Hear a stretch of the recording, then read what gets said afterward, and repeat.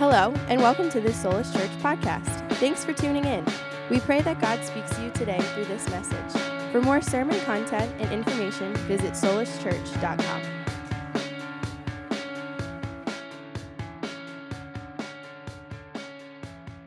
So we want to start in James chapter 4, beginning there in verse 11, and we're going to read down through chapter 5, verse 12.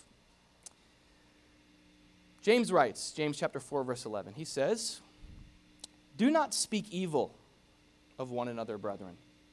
He who speaks evil of a brother and judges his brother speaks evil of the law and judges the law. But if you judge the law, you are not a doer of the law, but a judge. There is one lawgiver who is able to save and to destroy. Who are you to judge another? Come now, you who say, today or tomorrow we will go to such and such a city, spend a year there, buy and sell and make a profit, whereas you don't know what will happen tomorrow.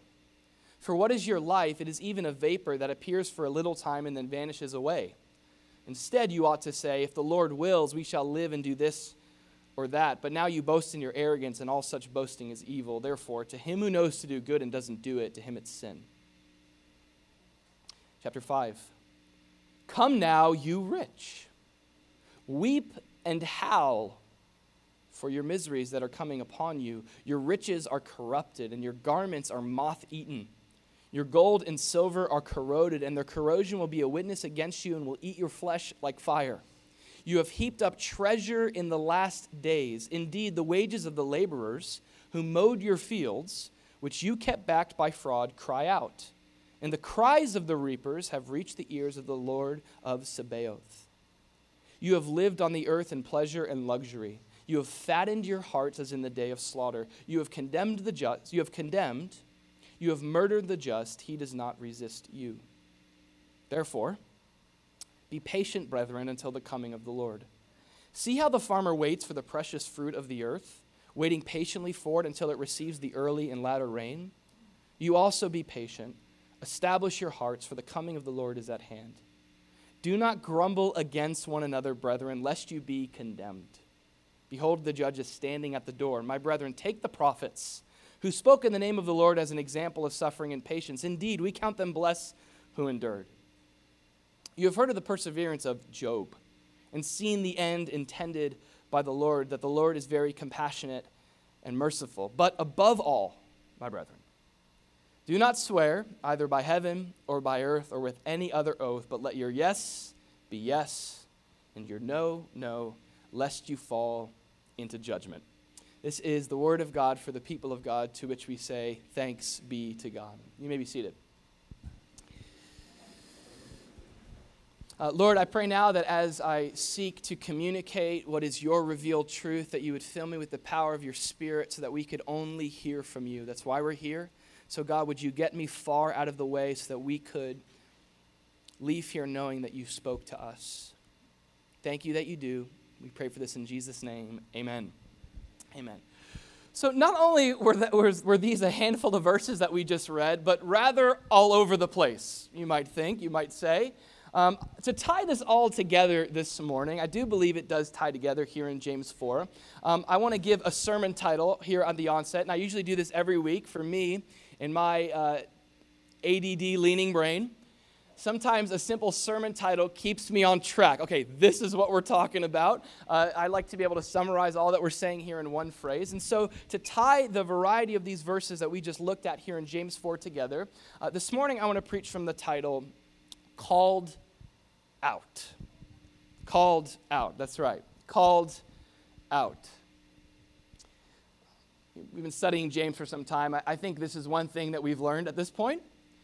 James is not one to shy away from a confrontation. He's rather apt to get up all in our business and not hesitate to call out what needs to be called out. We certainly just read that a bit here in the passage we read. Let me ask you a question. When was the last time that you were brutally called out? You ever been called out before? Come on, nobody likes it either. I know it's hard to go back to that memory, especially if it was done in a very mean-spirited way. I recently had it done in a very mean-spirited way for my 5-year-old. And I don't know if it just must be God's plan for my life to ensure that most of the sin in my life is noticed through the prophetic voice of Judah. I know I talked about him last week. I'm sorry. I'm going to have to talk about him again. He seems to be like the number one voice of God to call me out in my life. It was just, and it's usually like, it's a variety of different things. The most common is like, we have like screen time and stuff. You try to limit the amount of time they're, connected, hooked up to the matrix. And so Judah's like, from time to time, we'll be in the house and I'll be on my phone or something, and he'll say, "Dad, no electronics." And it'll just kind of be like, I know, you're right. Just yesterday was a pretty bad one. So yesterday was my 3-year-old daughter Evie's birthday party. Today's her 3rd birthday, actually today. It's kind of mind-bending. I have 2 kids now, 3 and over. It's sort of that life crisis thing happening a bit, but it's okay. So yesterday was Evie's mermaid birthday party at the house. No mermen were allowed, so all the guys had to get out of the house. Well, they had her she's obsessed right now with Under the Sea. The Little Mermaid is the thing right now. It's the jam. And so I said to Judah, poor guy, he's like, I don't want to be here with a mermaid party, And so I brought Judah to Boomers, okay? And I said, Judah, today is all about you, bro, all right? So we're going to do whatever you want. Now, I hadn't been to Boomers in some time. It was a frequent stop for me and my homies in 5th grade. It's where we would kick it. I didn't realize how nostalgic that experience would be, going to Boomers right there off Airport Road. So the second I walk in, it's like the nostalgia effect kicked in. Probably a little sensory overload with all the bling, bling, bling, all the video games. So it was just like this experience of stepping into another world, like stepping back into my childhood. So the second I get there, I immediately start thinking about the go-karts. As a kid, I remember distinctly experiences in laser tag, the bumper boats, but the go-karts, man. I don't know if you remember being not tall enough to ride the go-karts. That was a tough time. We had to get through that. I remember trying to make myself taller. I would spike my hair so I was tall enough to ride. And so my initial thought is, Judah, we got to get straight to the go-karts. And I'm like running through Boomers, trying to make sure we get in the front of the line, dragging Judah through Boomers. We get in line there, and we're in the front of the line, and Judah goes, Dad, I think these go-karts are kind of slow. I'm like, no, son, just wait. You haven't driven with me, And so he had actually been there before. I didn't realize this. And then I'm like, so we're up next. We're about to get in. That's where those little passenger was. And he goes, Dad, didn't you say that this was going to be all about me?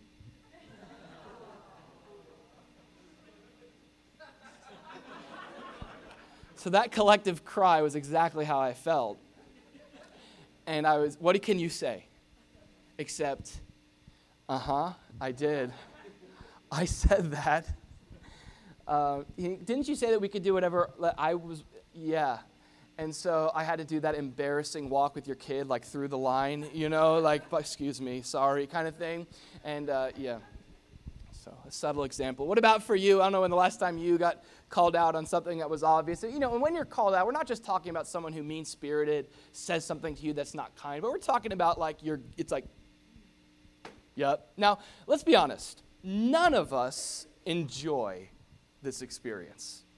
There's not too many of us who look forward to being called out on our stuff, to being singled out. And, there's a sense in which we don't like it, not just because it can be very convicting, but if we're honest, deep down, I think one of the main reasons why we so despise being called out is because we fear rejection.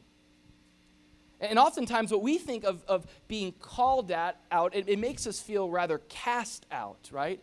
And so that's what we think of a lot with being called out, kind of like a player running to first base, not making there in time, and the umpire calls them out. You're out of here. That's often how we might think and feel about being called out, which can make it hard in a relationship with God. Because we know this in Scripture, that one of the main ways that God displays his love and his affection toward us as his children is to tell us not just what we want to hear, but what we desperately need to hear. And God will, from time to time, day to day, hour to hour, he will speak into the hard parts in our life, calling us out, listen, not out of rejection, but out of affection. He calls us out, not out of condemnation, for there is no condemnation for those who are in Christ, but God will call us out of invitation. saying there's more than what you're doing. There's a greater life than what you're living. The Bible tells us in 1 Peter 2 that this is who the people of God are. Did you know this? The word church in the Greek, ekklesia, it literally means called out ones. The church of Jesus we're the called out people. Like if you're not into being called out, you might have found the wrong group. Like that's who we are. We're the called out ones. And here's what 1 Peter tells us to give a little bit more context to help us understand why God would and does call us out. It says in 1 Peter 2:9 that we are a chosen generation, a royal priesthood, a holy nation, his own special people, that you may proclaim everywhere we go. We proclaim the praises of him, Jesus, who called us out, who called you out of darkness into his marvelous light. You see it there? You see, when God calls out, it's not to cast down, but it's to call up. Paul writes it that way in Philippians chapter 3. He says that we've received what is the upward call of God in Christ Jesus. And you know this, when you call someone out who you really love, you're not condemning them, but you actually love them enough to say, I see more in you. So you say, no, come up. Get up here. Come. It's a higher standard. I'm calling you out because not out of rejection, because instead I love you and I know what God has called you into. And that's why God will call out. I think a great example of this is often, there's many with the Apostle Peter. I don't know if there's any character in the Bible who's called out more than this guy. And to make matters worse, it's often by the Son of God. Tough day. Yeah, so you had a bad day. What happened today? It's like, got called out by Jesus again. It's like, awesome.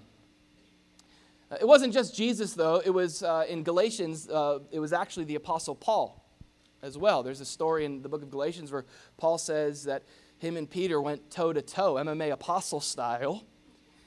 And what happened was, as Paul was sent to the Gentiles, they're all bringing this great message of grace that God is no longer a respecter of persons. He doesn't just love these kinds of people, not those kinds of people. God still loves the world. And so we no longer create these classes and distinctions and religious divisions as to who God loves. And this is the gospel to the Jew, that God also loves the Gentile. And Peter was preaching this gospel, and he was also hanging out with the Gentiles because he was free in Christ to be a brother to the Gentiles and not just to the Jews. However, when the Jewish leaders showed up, you ever had a friend who did this? When other people show up, they kind of start changing their attitude, started acting a little different. All of a sudden, he started distancing from the Gentiles. And he did this big mistake in front of Paul. Not the guy you want to do that whole like half-hearted fake Christianity thing in front of. Paul also, like James, wasn't one to shy away from a confrontation. So the Bible says that Paul withstood Peter to his face.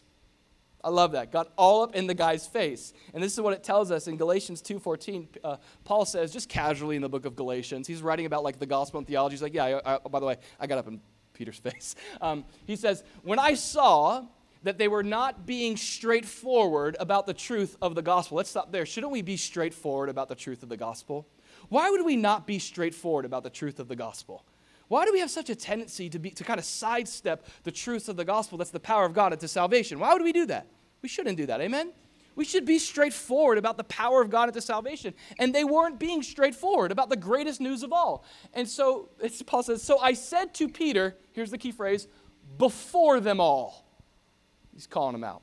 He says, if you, being a Jew, live in the manner of the Gentiles as not as the Jews, why do you compel Gentiles to live as Jews? In other words, Peter, this is not what God has called you into, so I'm going to call you out so I can call you up. So let's get a handle on this. We've been talking about this, but a great definition of what it means to be called out from God's perspective. It's to be confronted with who you are in light of who God has called you to be. Do you have friends like that in your life? Because they love you, they will confront you with who you are in light of who God has called you to be. A good friend like Paul to get all up in your face and say, I love you so much that I'm going to confront your compromise because I love you and I believe God has so much more for you. This is one of the ways that the Word of God should minister to us. We know the Bible is useful for doctrine, for reproof. There's many ministries that God's Word accomplishes. When we get in here every Sunday morning, God is doing all sorts of different things. Some of those things that God does from His Word is He does the ministry first of clarification, which means to clear up. You You ever had God clear things up for you in your faith because of his word? Maybe you were seeing Jesus one way, but then what the word of God did was it wiped a foggy mirror, then you got a clear picture of Jesus. God's word clears things up. God's word also brings consolation. It cheers things up. You ever been comforted by God's word? You were down, you were without purpose, you couldn't see the light, who is Jesus, at the end of the tunnel. You read God's word and you were cheered up by the hope that's in Jesus. God's word also brings edification, which means to build up. God will use his word to fortify our faith. You ever had your faith fortified with the truth of doctrine and God's word? It should. But God's word also accomplishes the ministry of exhortation. Some of you have the spiritual gift of exhortation. It's to bring up. This is where you are. This is the standard in the life that God has called you to. I think we could safely say that James has this gift, right? James is a gifted exhorter. We've seen, you don't go to the book of James because you're like, I've had a bad day, and I just need some comfort. I just need someone to tell me, just relax. Jesus loves you. And then you read James and you're like, I'm not saved. Great. Things were bad. Now I'm questioning my eternal security. Because James is often the guy who, we need him, right? Like, we need the exhorter, but we also need the comforter. We need the guy who's like all about doctrine. We need the guy who's all about the gospel clear. It's the beauty of the body of Christ, isn't it? We need every part. James is that part of the body that is certainly calling us to the standard of Jesus, confronting who we are in light of who God has called us to be. And we actually saw him do that in those scriptures that we read. In the scriptures that we just read, James casually yet consecutively calls out these 5 different characters in the church. Even the language he uses to talk to them, he doesn't just say things like, hey guys, here's how you plan, okay?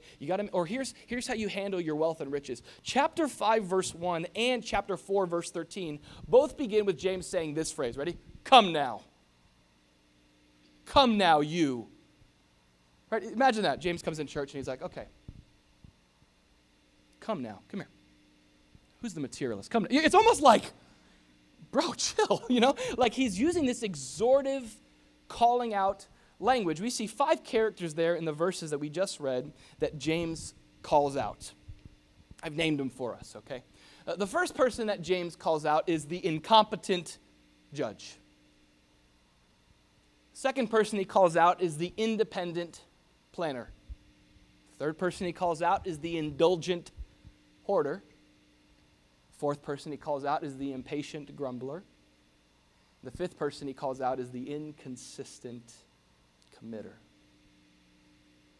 A called out cast of characters. Let's look at each of these, and I want to encourage us, in light of the love of Jesus, if Jesus calls you out, let him.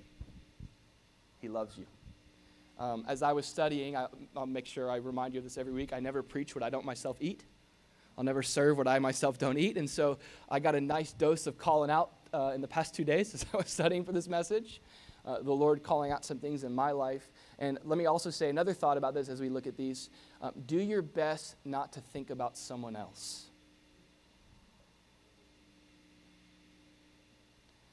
It's been said that one of the greatest evidences of self-righteousness is that you hear a message about self-righteousness and think about someone else.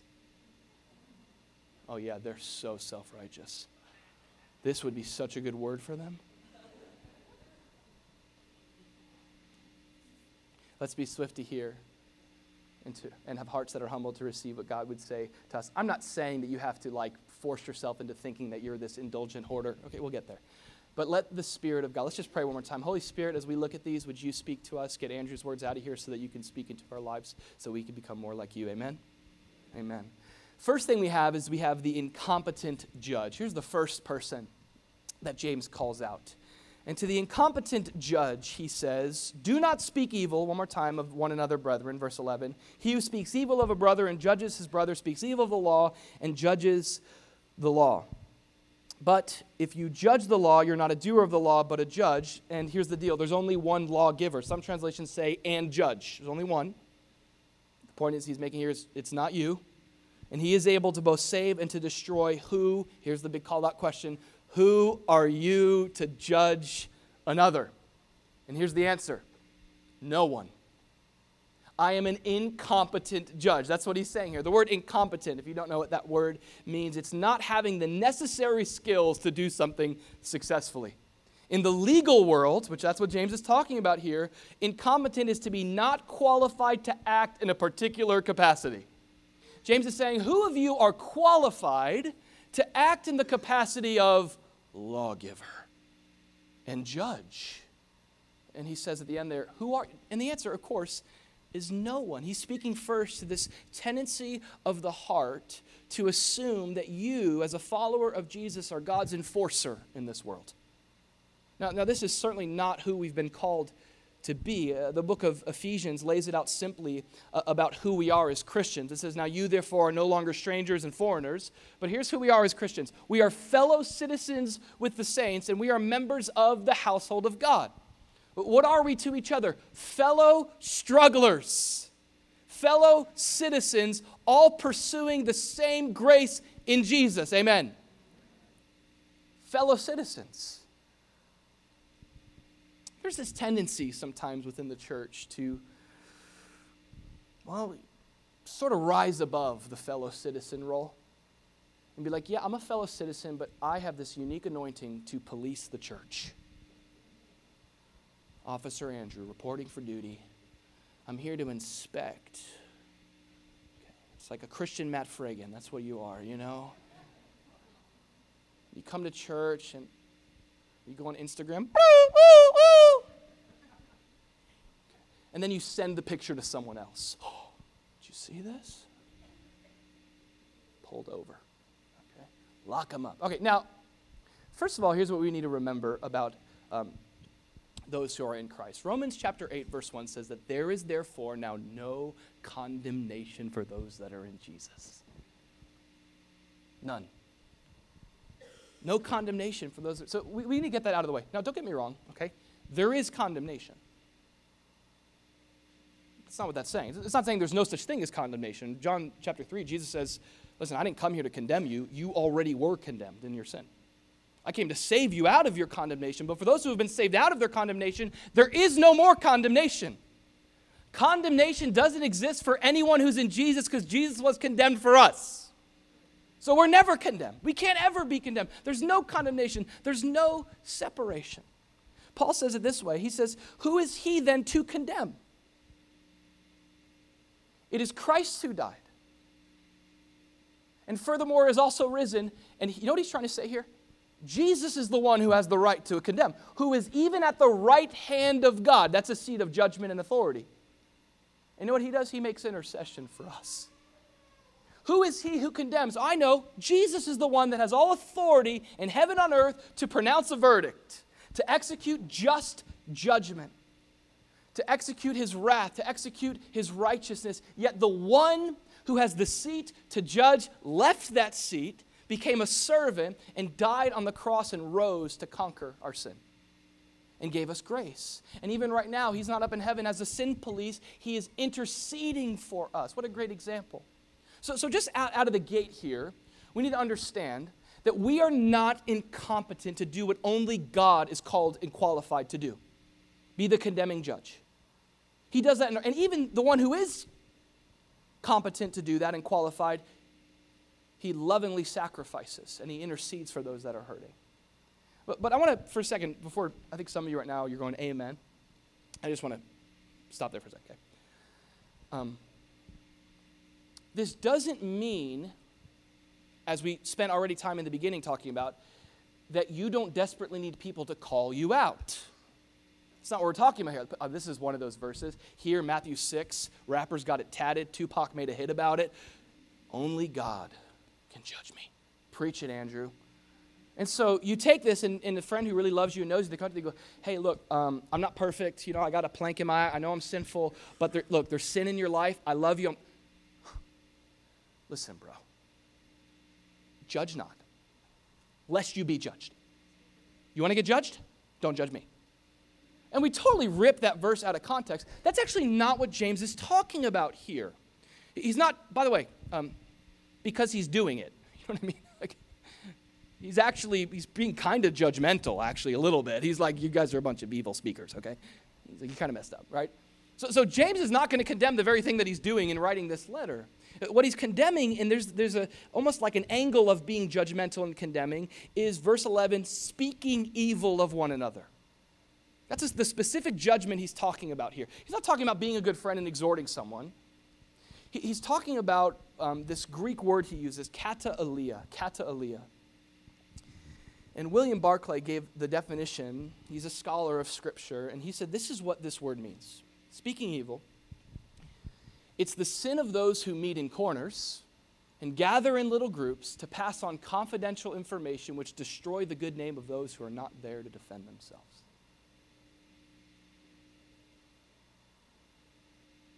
He's calling it out.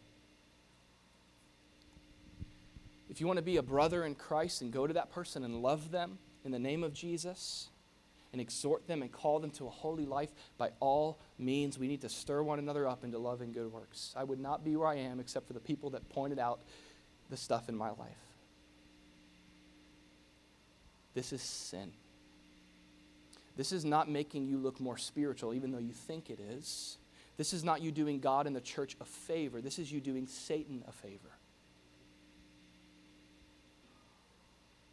Little groups, these little corners, and everybody's there to hear about it except the person you're talking about. And you are subjecting yourself and asserting yourself as their judge. And here's what I found. I know, at least in my life, where I've struggled with this sin. It's been because, here's what I noticed. You ever notice this too? It's like whenever we stand behind the spotlight of condemnation, we're always able to hide our sin in the dark. It's usually the person that's going around with the evil speaking kind of, have you heard about that? What they're trying to do is divert the attention away from their brokenness. And here's what Scripture says. Here's what we should do. Walk in the light. Let's just all be broken together. Isn't that a nice way to go about this? And we all desperately need each other. We're all beggars showing other beggars where to get the bread. Come on, let's go. Let's go to Jesus. That's the right way to do this. Don't assert yourself as the judge. You're not qualified to do it. Amen? Let's be like Jesus, who those people, listen, and maybe it's someone in your life that you don't have a relationship to go with them, and you have this particular opinion about what they're doing. Maybe you bring it to Jesus and pray for them. Maybe you enter into a loving relationship and engage with them because you care about them. And you're not just trying to win the argument and prove that you're right. You want to win them to a certain life. All right, and so that's only Jesus that has that role, the incompetent judge. Now, the hard thing for me is these are 5 little mini sermons. So someone say, move on. Good job. Point number 2. All right. Number 2 is the independent planner. Second person he calls out. We're going in a whole different direction now, okay? The independent planner. The next person he calls out there in verse 13, the independent planner, he says, come now, here's the call out, you who say. So this is out of the abundance of the heart, the mouth speaks. So what this person's saying is evidence of what's in their heart. Here's what they're saying. Here's what's in their heart. Today or tomorrow, we will, keyword will, go to such and such a city, spend a year there, buy and sell, make a profit. But you don't know what will happen tomorrow. For what is your life? It's even a vapor that appears for a little time and then vanishes away. Instead, you ought to say, this should be in your heart, whatever the Lord wills. We shall live and do this or that. Not my will, but your will be done. And any other attitude is boasting, and he calls it arrogance, and it's evil. Instead, how should we live our lives? When we know to do good, we should do it. And when we don't do it, it's sin. The independent planner. Did you see the independent planner in there? The person that doesn't need God because they got it all figured out. Keyword there of independent planning is will. We will. This is the independent planner. They think that their plans and their life is invincible, and they're planning and envisioning the future to be exactly as they will it to be. This is an unsurrendered will, an independent planner, someone who has projected the future to be exactly as they plan it. Now, let me stop for a second. And for some of you, you're like, amen. That's why I don't make any plans.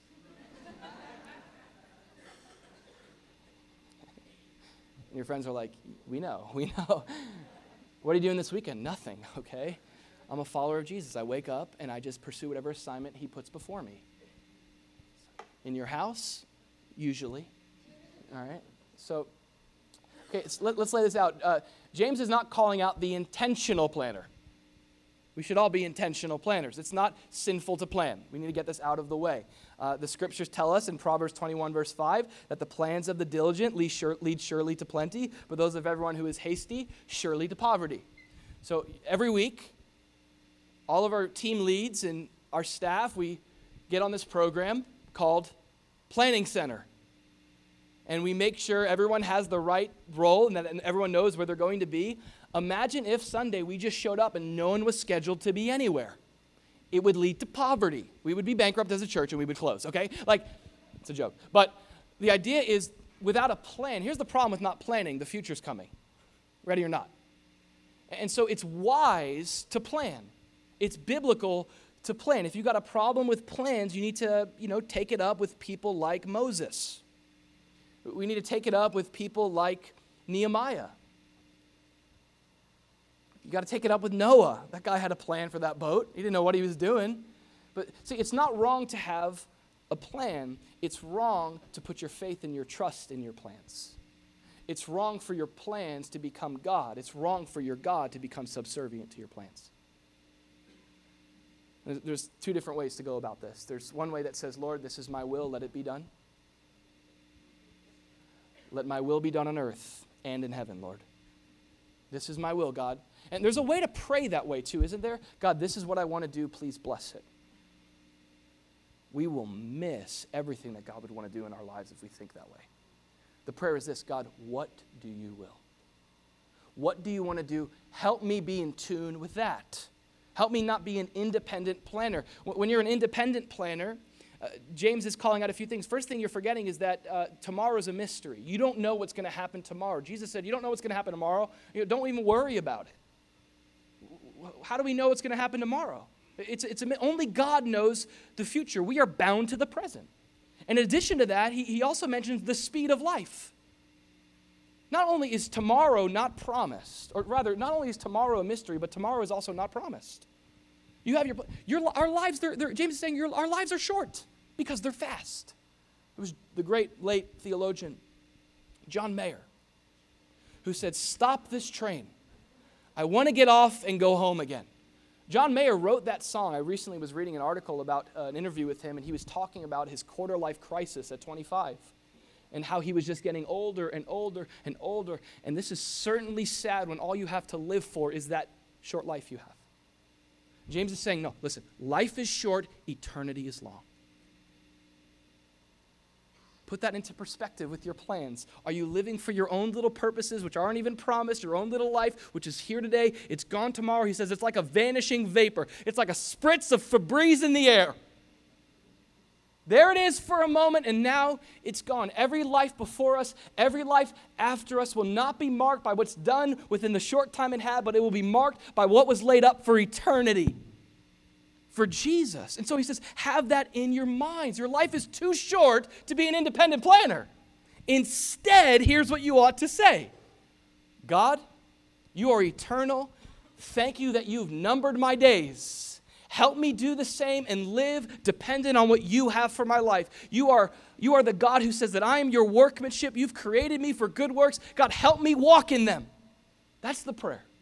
Instead, whatever the Lord wills, that we should do. Here's it in Scripture, Proverbs 16:3. This is the ESV. It says, commit your work to the Lord, and your plans will be established. Just commit your life to him. Commit your work to the Lord. Give him room. That's where it starts. Even the way he ends it, whoever knows to do good and doesn't do it, to him it is sin. A lot of us, listen, the reason why we're not walking in God's will today is because we're so preoccupied with God's will for tomorrow. We're like, oh God, where am I going to go? What am I going to do? God's like, you have no idea. Here's what you can do. My will right now. So do good, do the next right thing. Just do the next right thing. Plan according to my word. And here's the promise of Proverbs 16:9, that when a man's heart plans his way, the Lord is always faithful to direct his steps. You ever had God reroute you? Rerouting, okay? God's a much better listener than Siri, by the way, okay? And he knows every detail, and it's like, okay, I made a wrong turn. It's okay. Or you're like, God, this is the plan, navigating, and then, oh, accident, detour. The Lord, I remember church 2 years ago. It was a group of 20 of us, or a year and a half ago, and man, I was so excited about this plan I had of like how it was going to roll out. We were going to do these like monthly preview, like big parties. Like there was not going to be techno music. I know I did that, but it was like, man, we were going to do that. And then we just started praying, and God's like, no, the Spirit would not permit us to do that, and He directed us elsewhere. Here's the idea of how to fight independent planning. I'm going to give you one phrase. Ready? Plan in pencil. Plan in pencil. Don't not plan with a blank sheet of paper. Have a plan. It honors God. It shows Him that you want to be a good steward of your life.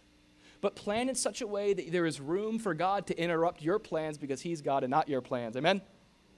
Third, the indulgent hoarder. The indulgent hoarder. You have the incompetent judge that he calls out. Then you have the independent planner who's just convinced that their plan for their life is God's plan for their life, and they need to surrender it to whatever God wants. And then you have the indulgent hoarder that James calls out. Come now, chapter 5, verse 1, you rich, weep and howl for your miseries that are coming upon you. Your riches are corrupted, and your garments are moth-eaten. Your gold and silver are corroded, and their corrosion will be a witness against you and will eat your flesh like fire. You've heaped up treasure in the last days. Now that is almost like a creative use of speech, copying his big brother who said that we should lay up treasure in heaven. He's talking to this person that's a materialist, hoarding all the things in life that they can get. That's the purpose of their life, is to possess and attain this earth. And he says, you're laying up treasure, but it's judgment. That's the treasure you're laying up. Interesting. He says, even this person who's this indulgent living hoarder, he says, indeed the wages of the laborers who mowed your fields, which kept you back by fraud, cry out, and the cries of the reapers have reached the ears of the Lord of Sabaoth. Sabaoth, that don't be confused with Sabbath. This is a word that literally in Hebrew means armies or hosts. This is the God of angel armies, as Chris Tomlin would say, I think. One of those guys. This is the Lord of angels, the Lord of hosts. And these workers that were taken advantage of by these wealthy people, it's interesting, their grievance and the sin that's been committed against them, isn't this interesting? The cry of it has risen to God. There's some sins in the Bible that actually the scriptures say in a unique way, God hears the cry. Like when no one else does, isn't that interesting? God heard the cry of Israel when everyone else was dead to it. It's just always amazing to know that God is listening to every cry. And He's in tune with it, even when no one else can hear it or is paying attention. And here's this cry going up to heaven. Those who have been victimized and taken advantage of by the wealthy. This is the wealth oppressing the poor. And he says in verse 5 to this person, you have lived on the earth in pleasure and luxury. You've lived an indulgent lifestyle. You have fattened your hearts. Come on, James. You have fattened your hearts as in the day of slaughter. You're storing up everything in your life, and what you're doing is you're getting fat to be a sacrifice, is what he's saying. He's not pulling any punches. You have condemned and you have murdered the just. He does not resist you. Now, we want to make sure we always understand a proper theology of stuff, okay? That's a big seminary term, a theology of stuff, okay? Stuffology, all right? What James is not saying here is that it's sinful to have things. He's certainly not saying that. He's not saying that it's sinful for God to grow your business and for you to live in God's blessing in your life and have your comfortable space. That's a poverty gospel that says that I'm only right with God if I'm really suffering. I got to suffer to be right with God. It's like willing suffering. That's weird. We don't do that, okay? It's the opposite of the prosperity gospel, which says, like, I need Jesus to be wealthy. Well, this is a gospel that says, like, Jesus needs me to be poor. Okay? And they're both two sides of the same broken gospel. The scripture gives us a generous gospel.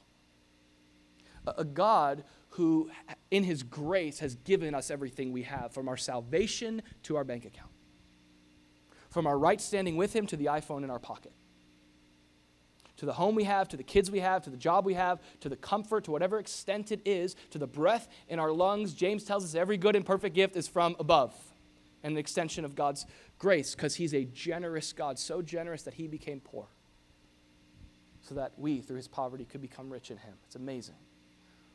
That generosity makes generous people. The opposite of experiencing that gospel is to be a hoarder. And that's what this person is described as. A person who, there's a big difference, right, between having stuff and your stuff having you. In one of our favorite books, we read it last year, The Pursuit of God by A.W. Tozer, there's a chapter called The Blessedness of Possessing Nothing. The blessedness of going, Lord, whatever I have, it came from you in the first place. So I'm not going to feel guilty to enjoy. I'm going to enjoy your blessings. You don't add sorrow with your blessings, but I'm going to hold it with an open hand because they're not mine. And I don't want to squeeze my hand tightly and hoard it, because what happens is when I squeeze my hand tightly upon the things that I have, they hold me. And so Jesus said, here's how we live as those who are in Christ. He says, here's what you do. You lay up for yourselves treasures. Do not lay up for yourselves treasures on earth, where moth and rust destroy, where thieves break in and steal. But instead, lay up for yourselves treasures in heaven, where neither moth nor rust destroys, and where thieves do not break in and steal. And here's why. Jesus says, for where your treasure is, that's where your heart's going to be also. Where you're directing the direction of your possessions, the perspective of your life, how you are stewarding what God has been really generous with in your life shows where your heart is. It shows what you treasure. It shows what you love. And he says, here's how we should live. We should live in such a way that it kind of reminds me of March Madness, right? Do little layups. No? We lay up the treasures in heaven. We surrender it to God. We give it to Jesus. We say, everything you've given me is yours. So as it's in my life, I'm not going to hold on to it with a tight fist. I don't want to be a reservoir of your blessings. I want to be a stream. I want to be a channel. And there's a big difference there. Of being someone who says, God, everything you've given me is to not just bless me, but be a blessing to others. That's why God blessed Abraham. I'm going to bless you, Abraham. Why? So that you can be a blessing. That's a person who's experienced a generous gospel. Not a prosperity gospel, not a poverty gospel, but a heart that recognizes everything we have is from Jesus. That heart is going to treasure the things of Jesus and surrender those things to Jesus. The fourth person is an impatient grumbler. The impatient grumbler. This next person here, it's interesting. He's talking about the judgment that's to come to those corrupt, wealthy who are oppressing the poor. And then it's as if he speaks to a majority of this church who was most likely poor. We know that there were wealthy Christians. It's okay to be a wealthy Christian. But there were also, in the most part in the early church in the first century, it was mostly impoverished Christians. And it's very likely that as James is talking about those who have been taken advantage of, those that are hearing this letter going, yeah, that's me. I was someone that did my hard work and I didn't get paid to feed my family. And so now he's going to speak into the life that's suffering and has gone through repetitive hard times. We talked last week about the folly of the common statement that, when the going gets tough, the tough gets going. That is not in the Bible, and that is debunked by life. Often when the going gets tough, sometimes the tough gets tougher. And tougher and tougher, and it's like, where's my justice? Where's my breakthrough? It's just kind of like setback after setback after setback. And it's to that person that he says in verse 7, therefore be patient. Be patient, brethren, until the coming of the Lord. Jesus is coming back. He's come. He's going to come again. Your payday's coming. And he's going to come on a white horse. He's speaking to the hope of the restoration of all things through Jesus. And he says we need to be patient in light of that as we suffer. That we must, through many tribulations, enter the kingdom of God. And as we go through those tribulations, he says, see how the farmer waits for the precious fruit of the earth, waiting patiently for it until it receives the early and latter rain. You also be patient. He's calling us to patience. Establish your hearts, for the coming of the Lord is at hand. Here's the key here. Do not grumble against one another, brethren, lest you be condemned. Behold, the judge is standing at the door. My brethren, again, take the prophets who spoke in the name of the Lord as an example of this kind of patience and suffering. We count them blessed who endured. You look at Job, the perseverance of Job. You see the end intended by the Lord. The Lord is very compassionate and merciful. Now, there's two options here that it seems like James presents as you're walking through trial and suffering. The call is patience. The call is to endure. The call is to fix your eyes on the hope of Jesus' return. The call is to even take the prophets who suffered and see how they were blessed. The call is to persevere. And there's, I think, two manifestations, almost like two expressions of our heart that we have to wrestle with. One, he says, is a heart that's established, right? That's what we want. Like, anybody else want to stop being moved by everything? Just me? Like, it's like, I don't want to be the guy that every time I get sideswiped by life, I have to go spinning around in my faith. Okay? Like, I want to be someone whose heart is established in the things of God. Because he's my rock. And we can be. That's attainable in Jesus, right? And so that's one option. He says the other extreme is in your suffering, in your patience, in your waiting. Maybe you've been praying for something for a long time, and it's just waiting. It's like, okay, I want to be established, but my tendency is to become moved, and the expression often of that, he says, is grumbling. Grumbling. What's the word for that? It's an onomatopoeia, isn't it? Andrew, stop it. What does that even mean? I don't even know, all right? It's a word that sounds like what it means. You know what I mean? Okay? It's just, even the word grumble, it's grumble. It's just like, and if you've been in Boca for any length of time, you've heard this noise before. Like, this, I think, is the sound of Boca. It's two noises, and it's grumble, okay? And it's so subtle. It's in a line, you're checking out. And you're fine, you're patient, you're a Christian. You're letting patience have its perfect work. You maybe become perfect and complete like nothing. And there you are with your groceries. And the light's on, but there's no one there. Happens. And you're like, this is okay. And then this little grumble behind you. Like a garbage disposal, grumble, right? And someone goes, do they only have 2 people working the register? And you're like, yep. Sad. And next thing you know, grumble. Where's the manager? You start losing it. Or traffic. You start your day, joy to the world. Okay? It's my audition for the worship team. All right? Then you're in next thing you know, oh my goodness, grumble. Like, this is like, I think it's the noise of humans. I think like, God hears everything. I wonder if he just hears that all day long. Like just the grumble, the grumble. And he even says you grumble against each other. That's often how impatience manifests, right? You got frustrated with God, but God's not there for you to take it out on directly, so the person walks in and you grumble against them. And they're like, what's up with you, Grumbling.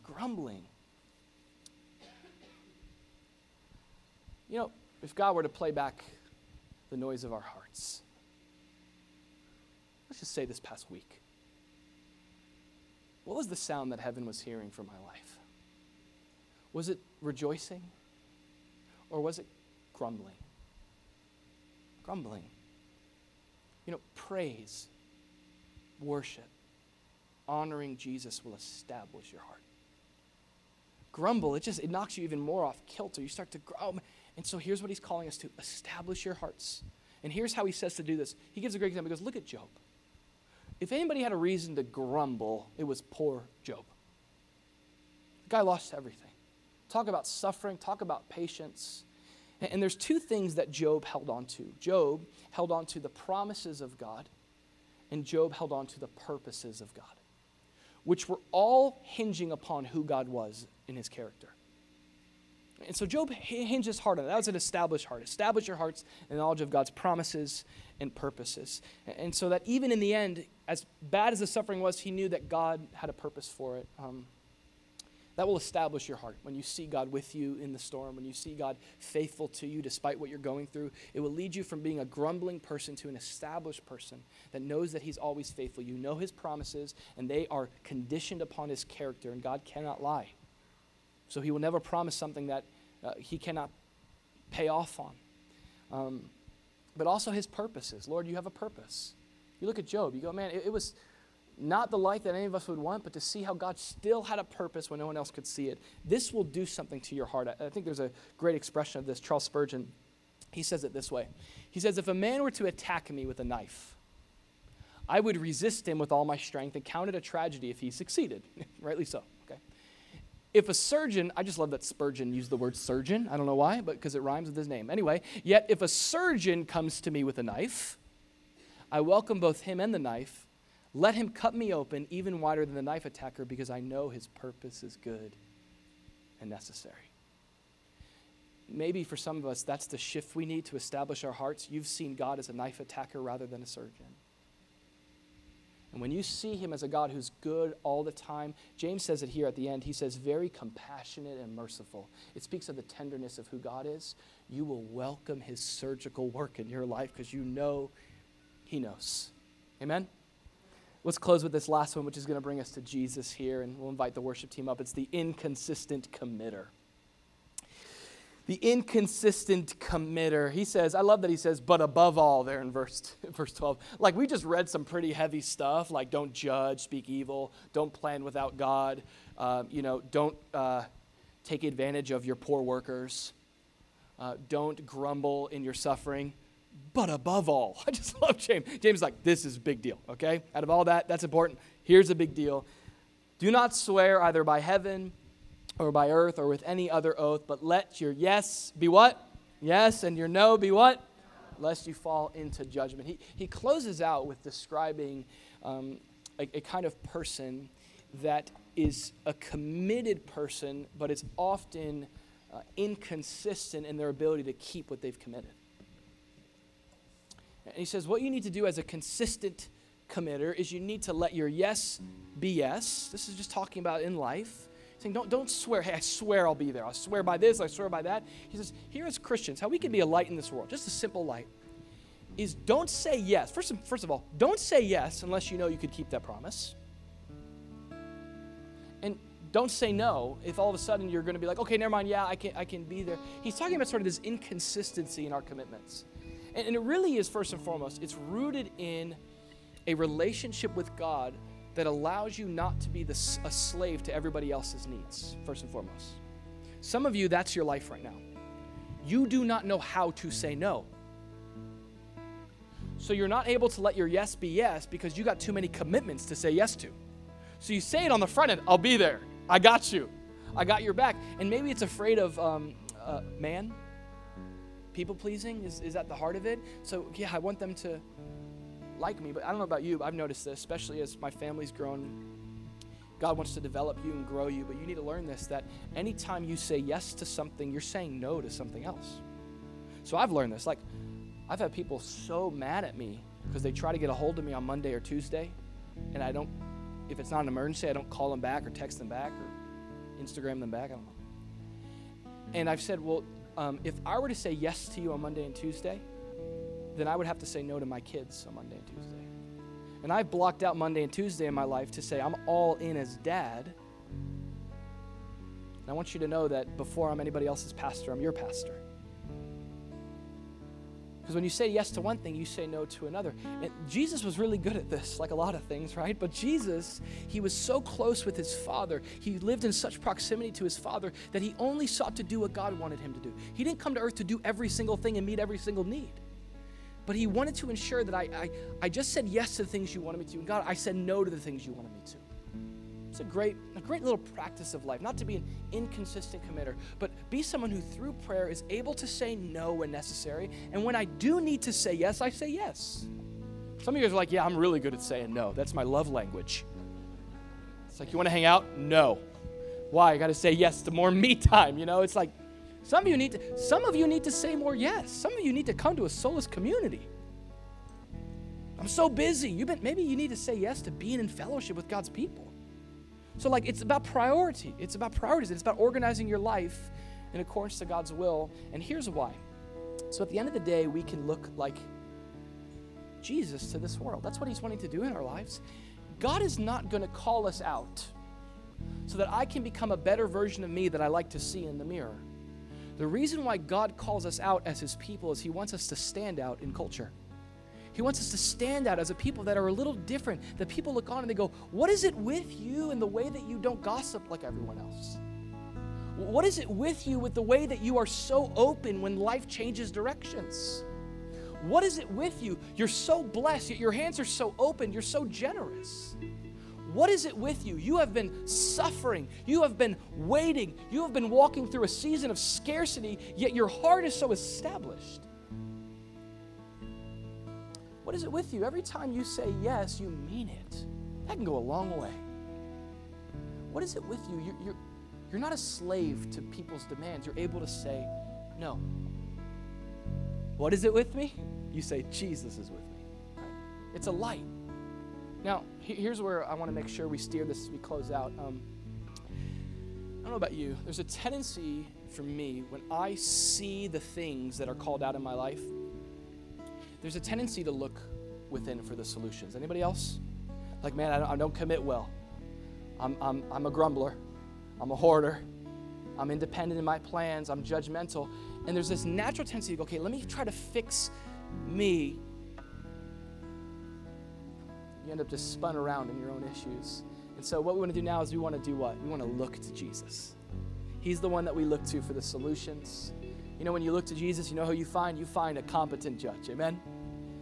And though he's competent to be a judge, he's a gracious, loving, sacrificing Savior. When you look to Jesus, you find someone that's a great example of dependent planning. On earth, he said, not my will, God, but your will be done. When you look to Jesus, you see a wealthy man, a wealthy king who left it all for the betterment of us. When you look to Jesus, you see an example of suffering. You see Jesus who, even when he was persecuted and reviled, he did not revile back. He didn't grumble in his suffering. He was established in who God was and how faithful God was in his suffering. When you look to Jesus, this is such good news. You see someone who is faithful to perform everything he promises. The Bible says in 2 Corinthians 1 that all the promises of God are yes and amen in Jesus. So let's go to him. Let's take a moment. If you want to stand, you want to sit, you want to reflect, you want to kneel, let's just go and look to Jesus right now as the one who saves us as he calls us.